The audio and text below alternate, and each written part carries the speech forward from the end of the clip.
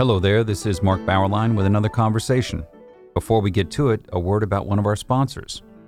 You may have seen a recent article in InsideHigherEd.com that began, Wyoming Catholic College has a lot of unusual things about it, each enough to merit a story in itself.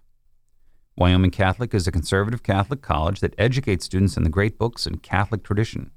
It also teaches horsemanship and bans cell phones on campus. I love that. And it turned down federal funding.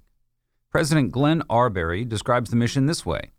This college is engaged in deep ways with the agony of a culture that has lost its spiritual center. We're adventurous and poetic and deeply Catholic. He likes to cite Dostoevsky in Crime and Punishment. Low ceilings are bad for the soul. The ceilings rise at Wyoming Catholic, which is located in the foothills of the Wind River Mountains. The curriculum centers on the Western tradition. Its Catholic identity builds upon Thomas Aquinas and the magisterium of the Catholic Church and engaging with God in the wilderness. Find out more at wyomingcatholic.edu. All right, we have with us today Tevi Troy. He is a presidential historian, a former White House aide. He appears often on CNN, Fox News, Fox Business, C-SPAN, PBS. He is the author of a great deal of presidential history here. One is Shall We Wake the President, which is a history of presidents dealing with disasters. His 2013 book, What Jefferson Read, Ike Watched, and Obama Tweeted, 200 Years of Popular Culture in the White House. That actually is one thing that brought me attention to your writings, Tevi, when I saw something of a condensation of the book in a commentary article about President Obama and how much popular TV had shaped his sensibility. Why don't you give us a brief rundown of that 2013 book? Sure, and thanks for having me. The Welcome. book in 2013, What Jefferson Read, Ike Watched, and Obama Tweeted, was a look at what presidents brought into themselves as popular culture, what entertained them. And obviously technology played a role because in the days of the founders, the only options were something you read or something you saw on the stage, a live performance. But as our technology and our culture evolved, suddenly you started to have the rise of radio, the rise of film, rise of TV, and then also outlets in which the president could not only receive, but also transmit in terms of appearing on TV or radio, being able to go on Twitter or Facebook and make your views known. And so that's why the title, What Jefferson Read, Ike Watched, and Obama Tweeted, goes from passive receipt to active transmission. In the Obama chapter that you talked about, which Commentary, one of my favorite magazines, did encapsulate with that great piece that I was able to write for them, it looked at, it's called the pop presidency of Barack Obama. And there's this whole notion of Obama as the great intellectual. And it's true, he read books and he was a smart guy, but he also watched more TV growing up than any president before him. His mindset was shaped by TV, and even as president, he was often watching TV, referring to TV, and making references in the vein of TV. TV was part of his mindset, and I tried to make that clear in that piece. If you were to add Trump, it just occurs to me, if you add Trump to the title, What Jefferson Read, What Ike Watched, and Obama Tweeted, now nothing prepared for President Trump and Twitter. Look, right? If I had written the book 7 years later, obviously I would have written what Jefferson Read, Ike Watched, and Trump tweeted. But I like to think that I was kind of prescient in thinking of this idea of a president tweeting and how important it was. Obama was the first president to tweet. Not all of the tweets came from him. If a tweet came specifically from him, it would have the letters B.O. afterwards, standing not for body odor, but for Barack Obama. And so there were specific tweets that were his, that he, I guess, came from his heart or whatever. But I think that was really groundbreaking, that you had a president who could go over the heads of the media and transmit directly to the people, which is what we saw a little bit with Franklin Roosevelt and the fireside chats, and John F. Kennedy with his great press conferences where he kind of showed off his wit to the White House, to the adoring White House press corps. Right. Well, today's topic is not that. It is the White House, but we have a new book. It's out from Rivalries. It's called Fight House: Rivalries in the White House from Truman to Trump. And it goes inside, and you were inside the White House for several years in President Bush II, in his White House. So you're giving us an inside glance. We got a lot of great stories here, and I just want to run through some of these White Houses. You begin with the end. You do talk about the White House, President Trump, is often regarded as a disaster, right, among the media.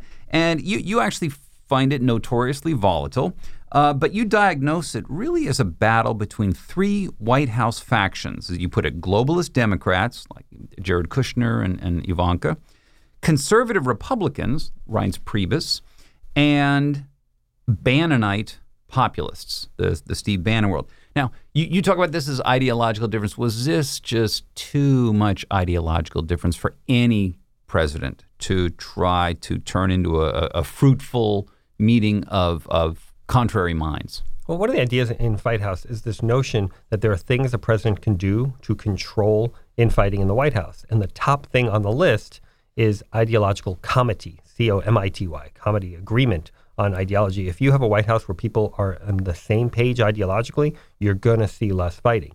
If you have a big split ideologically, you're going to see more fighting. So let's think about the moderates versus the conservatives in the Reagan administration. What I try and point to in the Trump administration, and I don't really get into the deep weeds in the Trump administration because we don't have the archives, we don't have the oral histories, all the stuff that I use for the other chapters. But in the Trump administration, it seemed in the early days that there were these three factions of the conservatives, the more globalist types, and then the Bannonites. And that, I thought, was contributing to some of the fighting. But again, we don't know for sure until we see what happens and once the archives are open. The Bush administration where I served, the oral histories just came online. They just became available last year in 2019. So that's 10 years after Bush is out of office. So for the Trump oral histories, we're going to have to wait till 2031 or 2035 to really see what was going on. You quote Daniel Patrick Moynihan, who served in a few White Houses, some Democrat, some Republican. Not many of those. I think David Gergen, he was another one who famously And we should talk about him because he was very interesting. Yes. But you have a nice quote from Moynihan who said, "In unanimity, one often finds a lack of rigorous thinking." Right? That's the problem. Too many people think the same way. You start complacency, you lose your edge. Yeah, groupthink is a real problem. If everybody thinks the same way, then you're not beta testing your ideas. You're not seeing what things will be looked at. And I saw this in the Bush White House. We had all kinds of ideas sometimes, and we'd put it out there, and suddenly the reaction from the media, from the Democrats, even fellow Republicans, was sometimes very different than what we anticipated. Right. So you do need to have some in-house dissenters to check the ideas. In the Johnson administration, I talk about how Johnson would brook no dissent on Vietnam. And that, I think, led to bad results. There was only one guy who was the designated objector, George Ball.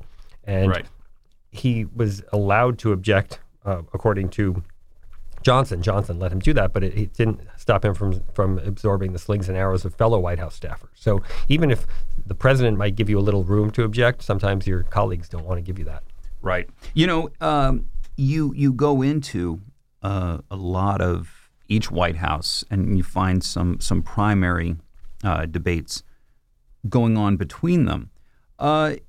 When you follow the Moynihan comment about not too much unanimity by saying a White House divided along clear ideological lines is prone to the disease of faction, right? It's you cross a line, it starts becoming a problem. It disables you instead of a leader stepping back and listening to a debate, getting all the good ideas, beta testing, as you put it. It ends up becoming dysfunctional. Was there did Eisenhower in your chapter on Eisenhower? Did Eisenhower manage that to bridge that divide? Well, Eisenhower had a very buttoned-down administration. There was relatively little conflict. I obviously do talk about one fight with John Foster Dulles. But the Eisenhower, I think they were a little prone to groupthink. They didn't have enough disagreement. They had a very non-diverse cabinet. When I say diverse, I'm not talking about in the 21st century context, but a lot of people from business backgrounds, not from other backgrounds. What was the line about his cabinet? How many? 18 CEOs and a plumber or something like that. Exactly. But there was a great line from Eisenhower in 1956. He pushed back on Israel, France, and England. Amazing that those three were allied at the time. But in the Suez Crisis, they conquered the Sinai. Israel conquered it with the blessing and the help of the UK and France. And Eisenhower made them pull back, and it was seen as a win for the Soviet Union. So Eisenhower made a mistake there. And later, he said to a Jewish Republican activist, Max Fisher, he said, Max, if we'd had someone like you with your voice in the White House, we might have made a different decision there. So he was acknowledging that there was a little bit of groupthink in his White House, and if he'd had different perspectives, maybe they would have had better results. And you take the situation of Israel as a primary case of White House debate in Truman's administration as well. What was happening there? Yeah, in general, in the White House, I was surprised at how many fights had to do with Israel, but it starts with Truman. Truman's the first administration I look at, and there was a big fight that had to do with the recognition of Israel, right? The U.S. is a huge ally of Israel today. Even the recognition. Right? And at the time, the recognition was controversial. And George Marshall, who was not only the Secretary of State, but the person that Truman revered more than anyone else in public life, was against recognizing Israel, adamantly so. And Clark Clifford, who became Secretary of Defense, became a big shot later, but at the time he was a relatively junior White House aide, but a smart trial lawyer. And Truman assigned him the difficult job of standing up to Marshall in the Oval Office. And he made the case for representing Israel. And as a trial lawyer, he prepared a brief and he made the case and he won the day. And Marshall, this little kid, right, over the man who did the Marshall Plan, right. And Marshall was not happy about it. He never again spoke to Clifford and never mentioned his name for the rest of his life. And even Truman recognized what a difficult situation was because he said to Clifford after everyone else cleared out of the office, he looked at Clifford and said, "Well, that was rough as a cob, wasn't it?" Indeed. But history looks back fondly on Clifford, on that score. Yeah, well, not on the corruption, but that's a different story. Right, that later. Yes, right. Yes. Now, if we jump ahead, is the RFK LBJ battle in JFK's White House, is that the most high-profile personality conflict in the full history that you lay out here? I don't know if highest profile, but definitely highest level. Meaning the person who's the vice president, and Lyndon B. Johnson, fighting with the attorney general, Robert F. Kennedy. And they were two people, and I say this in the book, that the president couldn't fire. You can't fire your brother, and you can't fire your vice president. Right.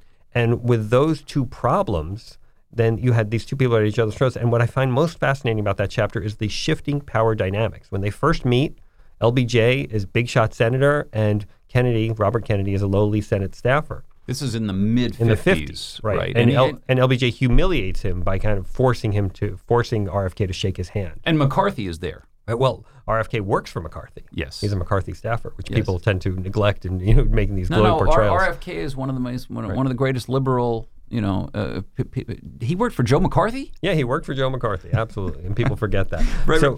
But then there's the shifting power dynamic, because then when RFK is the attorney general and closest person to his brother, then he's constantly humiliating Lyndon Johnson. And then John F. Kennedy is tragically assassinated, and suddenly RFK is still the attorney general, but he's really nothing because he doesn't have his brother there, and LBJ is the power, and he starts setting about humiliating RFK. Right. But before the assassination, how did JFK, this is one of the questions of leadership.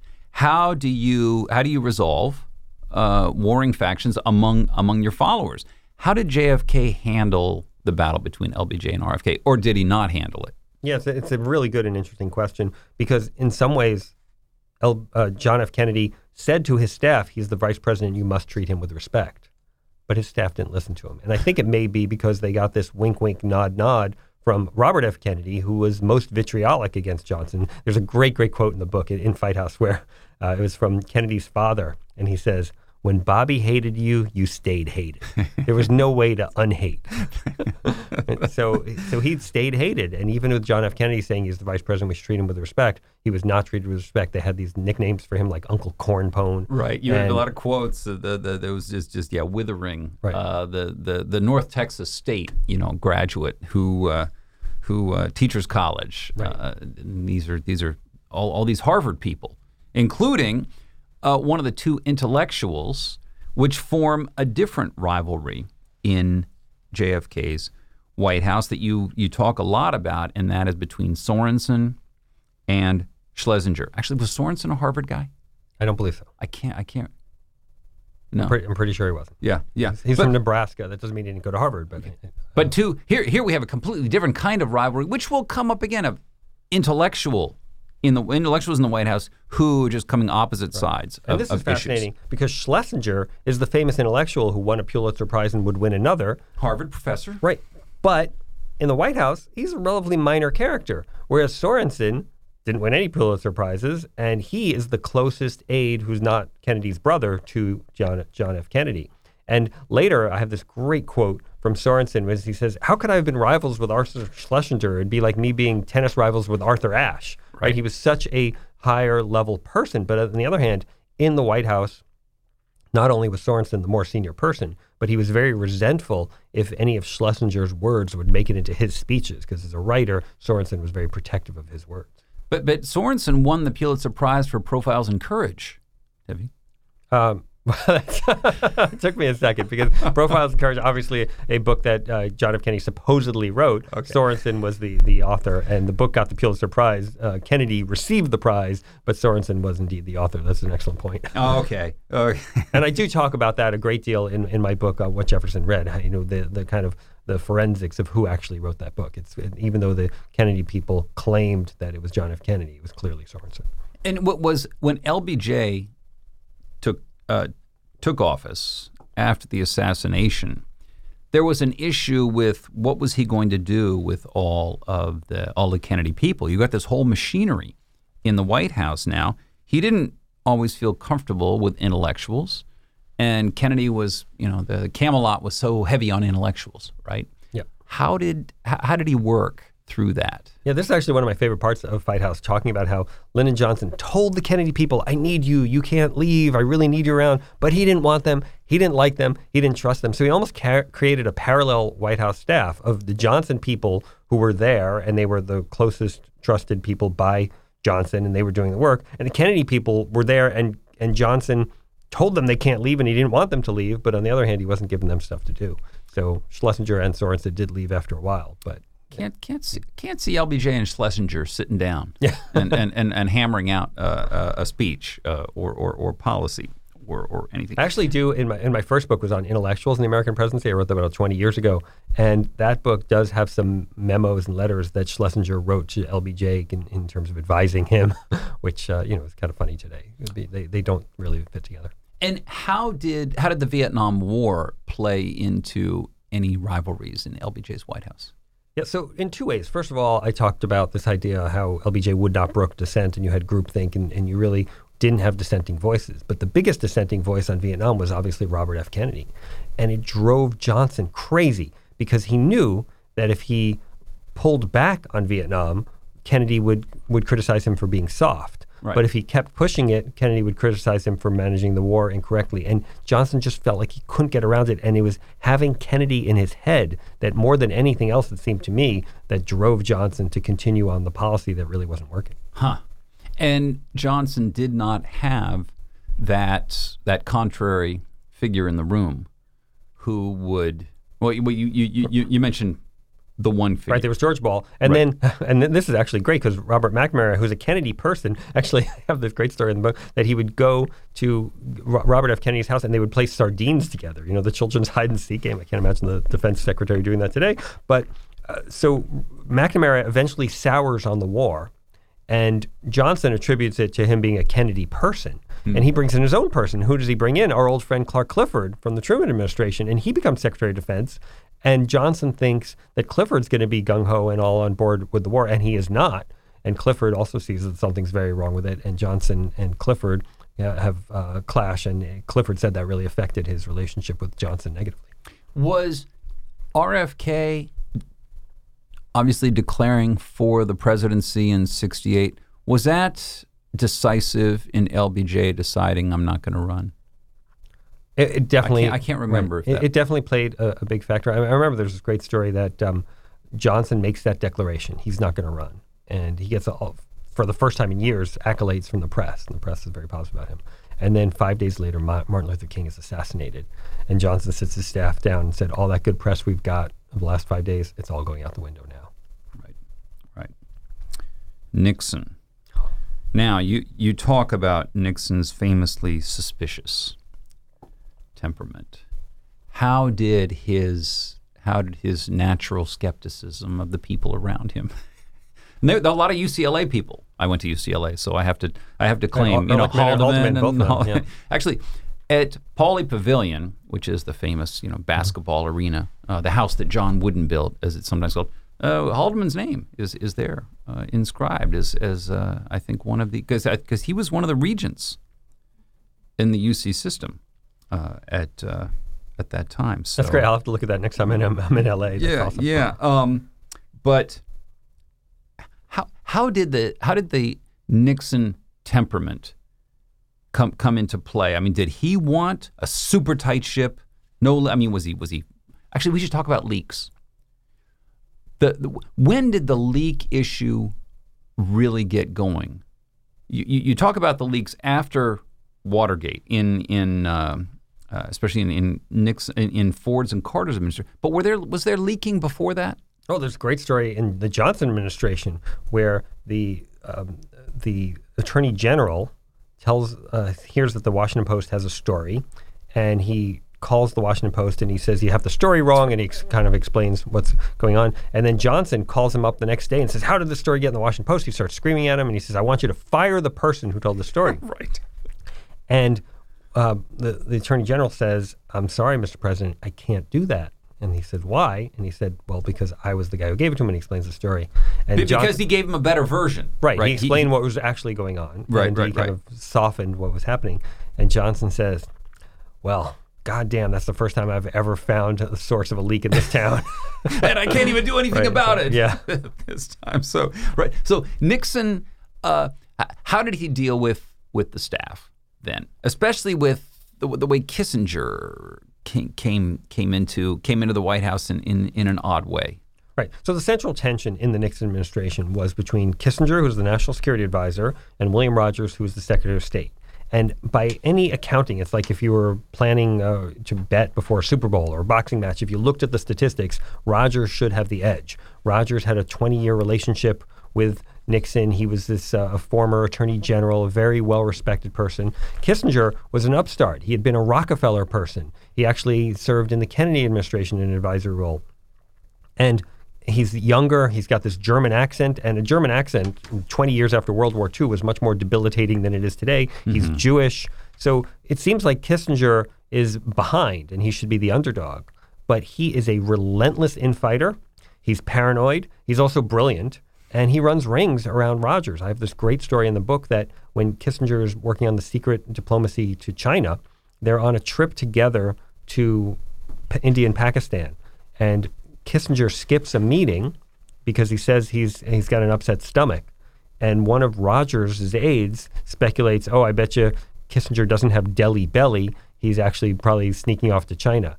And Rogers turns white because he realizes that's exactly what Kissinger is doing. So again, Rogers is the Secretary of State, the duly constituted Chief Foreign Policy Officer, but Kissinger runs rings around him and is so paranoid. Anytime Rogers meets privately with Nixon, Kissinger paces the halls and complains about it. And he does all these things to undermine Rogers. One of my favorite stories is that Kissinger would be dating all these attractive women, and one of them was Jill St. John, the Bond girl. And it gets in the press that Kissinger is dating Jill St. John. And Kissinger goes to Nixon. He's irate that Rogers has leaked the fact that he is dating Jill St. John. Well, the truth is that Kissinger had leaked it for two reasons. One is he wanted people to know he was dating Jill St. John, who's quite attractive. Cool. And the second is he wanted to undermine Rogers. So it was a brilliant use of the leak tactic by Kissinger, and he was constantly doing that kind of thing. And Rogers he didn't want to fight. He just wanted to be the Secretary of State. I attribute Kissinger's tactical sneakiness to his years on the faculty. It's all academia. The academic politics are so bitter because the stakes are so low, right? Hey, people remember things in academia that happened 10 years before in a faculty meeting. It's a live wound for these people. So, okay. Now, there was another intellectual battle that you talk about in Nixon's White House, and it brings us back to Moynihan again. Moynihan against Burns. What was this? Right, Arthur Burns, again, here's a situation where you've got the upstart versus the more established person. Arthur Burns, a well-respected economist, better known.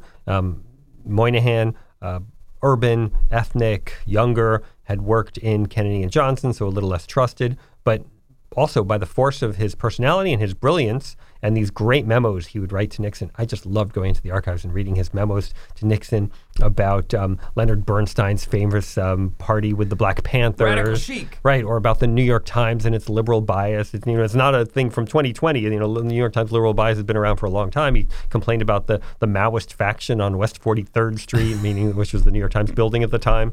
So Moynihan's memos are brilliant reading even today, and Nixon loved them. And you could see Nixon's pencil annotations in the margins of the of the Moynihan memos if you go to the Nixon archives, and it's really great stuff.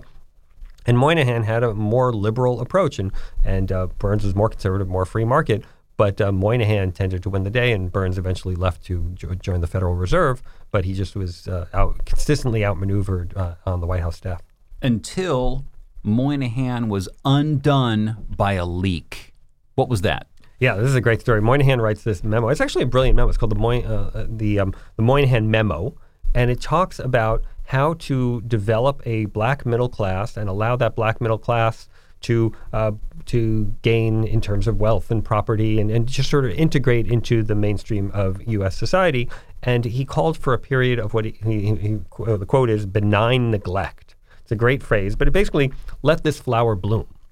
And the phrase also has the word neglect in it, right? People forget the benign, they think about the neglect, and how dare you neglect the African American community? And the memo is leaked to the New York Times. It's just a front page story about how terrible Moynihan is for pursuing this benign neglect strategy. And Moynihan leaves not long afterwards. We're not sure who leaked that. Still not sure. I have argued that it might have been Leon Panetta, who was at the time a Republican and an aide at Health and Education and Welfare. I've also heard maybe it was Clark Mallenhoff, who was an aide who didn't like Moynihan much. But whatever the source of the leak was, it is clear that that was a bomb directed right at Moynihan and was damaging to him, because even as late as the 2000s... You mentioned Al Sharpton brought it up. Calls him Daniel Patrick Benign Neglect Moynihan. Right. One of the many great nicknames I have in the book. And this is already the Moynihan who had written the report on the Negro family about 5 or 6 years earlier that was so controversial here. And now he's saying, let him go? Right. Huh?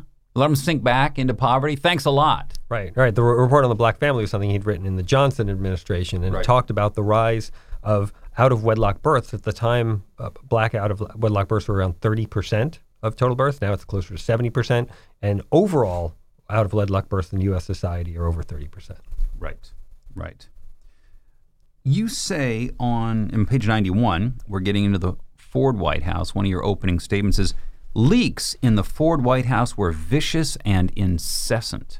One of the values of this book is everything we hear about the drama and the melodrama of the Trump administration. We've seen a lot of this many, many times before. So why were the leaks were incessant and vicious in the Ford White House? What was part of that sort of a post-Watergate situation where people were trying to think, I got to use the press more. They're watching very closely, and we can really do damage. I think that's right. To cover, CYA strategy, cover yourself. Make sure that you're not the source. You're the source, not the target of the bad stories. And I talk a lot about Novak. He had this famous column, the Evans and Novak column. Novak is the father of Alex Novak, who is the publisher of Regnery History, which is the publisher of Fight House. And Alex actually contributed the preface, which is actually a quite good preface to this book. And Novak would be the recipient of many leaks, including from this guy, Bob Hartman, who was a really problematic character in the Ford White House. And if he kind of situated himself in the anteroom outside the Oval Office, and he would monitor the presidential inbox. And if something went in the inbox that he didn't like, he would pilfer it. He would take it out of the inbox and hand it to Evans and Novak to make the author of the memo look bad. Golly. Nice for Evans and Novak. Yeah. Well, why can't presidents stop leaks? So presidents have tried all kinds of crazy things to stop leaks. I document many of them in the book in Fight House. Lyndon Johnson would have the White House operators report to him who people were calling. It's not like everybody has their own cell phone today. Back then, people would ask the White House operator, can you get me Evans and Novak? And then so it would report back to Johnson, this aide had called Evans and Novak. He also had the White House motor pool report to him where White House aides were going for their lunches and their meetings. And so he knew, but he still didn't stop leaks. Remember, he said only the Katzenbach, the Attorney General leak, was the only one he said he ever found the source of. And there's nothing to do to a leaker who gets found out except get out. Yeah. And sometimes they're valuable. Sometimes you need them, right? Yeah. They knew Kissinger was leaking, but they couldn't get rid of him. Another, you mentioned David Gergen earlier. He was such a prodigious leaker that his nickname in the Reagan White House was Professor Leaky. I love that. Okay. Now, the big rivalry in Carter's White House was Brzezinski-Vance. What was that about? So this big Brzezinski, Polish intellectual, taught at Columbia, was the national security advisor. Very hard-charging, very sharp-elbowed fellow. Cyrus Vance, veteran of previous administrations, including the Johnson administration, where he was Deputy Secretary of Defense, more of a patrician type, who New York law partner, and he was kind of the Rogers to Brzezinski's Kissinger. And these two were friendly before the administration, had dinner together the night of Carter's election in 1976, talked about the prospects of them working together in the White House. But then on the first day of the Carter administration, Brzezinski is shown his communications console, which includes a phone that rings directly from Carter and a phone that rings directly from Vance, from the Secretary of State. And Brzezinski looks at the Secretary of State phone, points at it with disdain, and says, yank it out. I work for the president, not for Vance. First day of the administration. So things started off great there. There we go. I want to jump ahead because the Reagan White House had, you go into a couple of rivalries there, but one of the big rivalries was James Baker versus Edwin Meese. And when I was reading this, I was out at a meeting. And I was a few weeks ago and talking with someone who worked in a low-level person in the Reagan White House who said that when I was asking about the Trump battle between sort of establishment Republicans and populist Trumpians, he actually traced this, or at least the roots of this, or maybe a previous manifestation of it, to the Baker-Meese conflict. Do you see any continuities? Or is this too far back? Look, the main contrast there was between Baker, who was the more moderate type, and at the time the Republican Party was split between the moderate Eastern establishment and the more conservative Western and Southern types, and Meese, who represented, Reagan's id, right? Reagan's true conservative beliefs, and the two of them were at war. And Baker was more effective, even though Meese was closer to Reagan's true beliefs. But Baker ran an effective White House, did a really good job on that front, but he also did it in part by diminishing Meese. Meese unilaterally disarmed. He didn't want to be leaking against Baker because he thought it was detrimental to the overall Reagan effort. But I think that fight between moderates and conservatives in the Republican Party has changed. I think that after the Bush 41 administration, that fight kind of went away. You don't really have moderates to the same degree in the party. But you do have different factions of conservatism. And conservatism, it never really becomes one coherent ideology. There's always different factions. And I think today the factions are just a little different than the ones you saw in that Reagan era. Yeah. Reagan's style, as you put it, was you see the factions, you see the battles taking place, and he was willing to say, as you quote him, okay, you fellows go work it out, then come back to me. Did that work? I mean, was that successful overall? It's a great question, right? Did it work? It did not work in that people had very bitter fights and rivalries in the Reagan White House. But it did work in that Reagan got great results, especially in his first term, where he got tax cuts passed and he helped rebuild the military and he turned the economy around. So I think Reagan got great results from his staff, even though there was some infighting. The second term, I think it didn't work as well, in part because Baker was now gone in the worst staff trade in American political history. Baker switches jobs with Don Regan. Regan becomes the chief of staff, not nearly as good at the chief of staff job as he was as Treasury Secretary or as Baker was. Whose idea was this? Well, it comes from a leak. There was a leak that Regan was unhappy with. He calls up Baker and curses him out. Something about blank you and the horse he rode in on. and they decide to have a makeup lunch. And at that lunch, Baker, who always aspired to something more, he didn't want to be the campaign expert. He wanted to be a cabinet secretary. He would like to go over to Treasury. Reagan, who always felt like Reagan was neglecting him, he didn't get much attention, no private time with President Reagan as Treasury Secretary. He wants to be on the inside. He wants to be in the White House. So they each have their own motivations for switching, but it was a disastrous switch, as I lay out in White House. Was Baker successful as the Treasury Secretary, though? Baker's been pretty much successful at everything he has done, except trying to take over the Bush campaign in '92. But it was too late. I think in September or something, he takes over the Bush campaign, and Bush, it was already baked in the cake that Bush was going to lose to Clinton. All right, the Bill Clinton presidency. Is the Dick Morris saga the most bizarre White House personnel one in all of American history? You know, it's a great question. I have not really ranked all the sagas as most bizarre, it's but hard to choose, huh? It's definitely up there. I mean, Dick Morris is this flamboyant, at that point, conservative New Yorker, and he is brought in by Clinton after Clinton loses the 1994 election in Congress and the Republicans take over the House and Senate for the first time in over a generation. You call the 94 midterm really a defining moment in the Clinton administration. And that's saying a lot because a lot happened in that administration, but I think that was the defining moment in terms of how it established how the rest of the administration was going to go and how far the liberal drift of the first 2 years had gone. I think Bill Clinton learned the right lesson. I certainly agree. In a way, Barack Obama didn't learn the right lesson from his disastrous midterms. But anyway, that's another case. Go ahead. It's another case, but I completely agree. So Clinton brings in this guy Dick Morris, with whom he'd had a famous contentious relationship beforehand, including a fist fight at one point when Morris was advising him as the governor of Arkansas.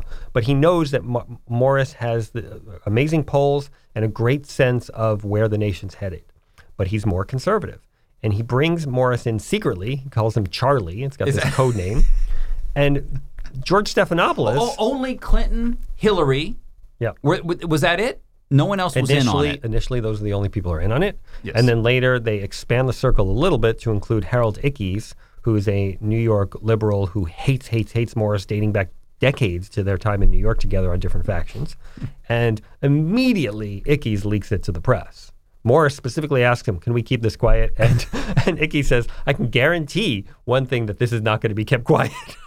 And then Morris, and Morris, who could be obtuse, also recognized that Ickes had it in for him. And he has this great quote I have in Fight House where he says, I can personally list 23 times that Harold Ickes has effed me over. I'm not going to use the actual word he uses. And then Morris, again, gets screwed by Ickes because Ickes leaks the records, the credit card records from Morris's time at the Jefferson Hotel, which include a lot of drinks and a lot of improper movies that he watched. Yeah. And so it made it an even 24 times that Ickes had done him ill.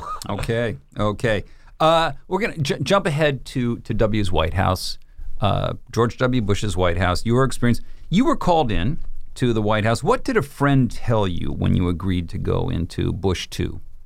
Well, I went into the White House with some trepidation, not just because it's the most important office in the land, but also because you'd heard some stories about some of these challenges. And interestingly, in the research of the book, I found that Karl Rove had similar concerns going into the Bush White House. Even though he was a much more senior person than I, he was concerned about the snake pit aspects of the White House. So I called this friend who worked in the Clinton administration. We don't agree ideologically, but he's a very smart and good guy. And I said to him, do you have any advice? And he said, watch your back. That's the number one thing he said about working in the White House. Okay. You were working on domestic issues, but you say that on the domestic side that George W. Bush's White House was relatively free of the intense dramas of previous White House. True? It's true. It was hard for me to write that because I didn't want to be in the position of saying, well, where I worked, everything was great. Yeah. But I try really hard, and I'll ask you if you can attest to this, but I quote a lot of other people who make that point, that there was a camaraderie in the Bush 43 domestic operation, not the foreign policy operation, but the domestic operation. And reporters even not only marveled about it, but complained about it because they whined that they weren't getting enough leaks from the disciplined Bush 43 team. We need better material. Right. We want leaks, and they weren't getting them. So I think I'm on safe ground in saying it. But again, it was a challenge as someone who'd worked there. I didn't want to be giving us a good report card. But I think I give the Bush 43 administration some lower marks when it comes to the foreign policy stuff. Right. Well, last question. We're running out of time. But you make a larger point there about how on the foreign policy side there was a lot of conflict.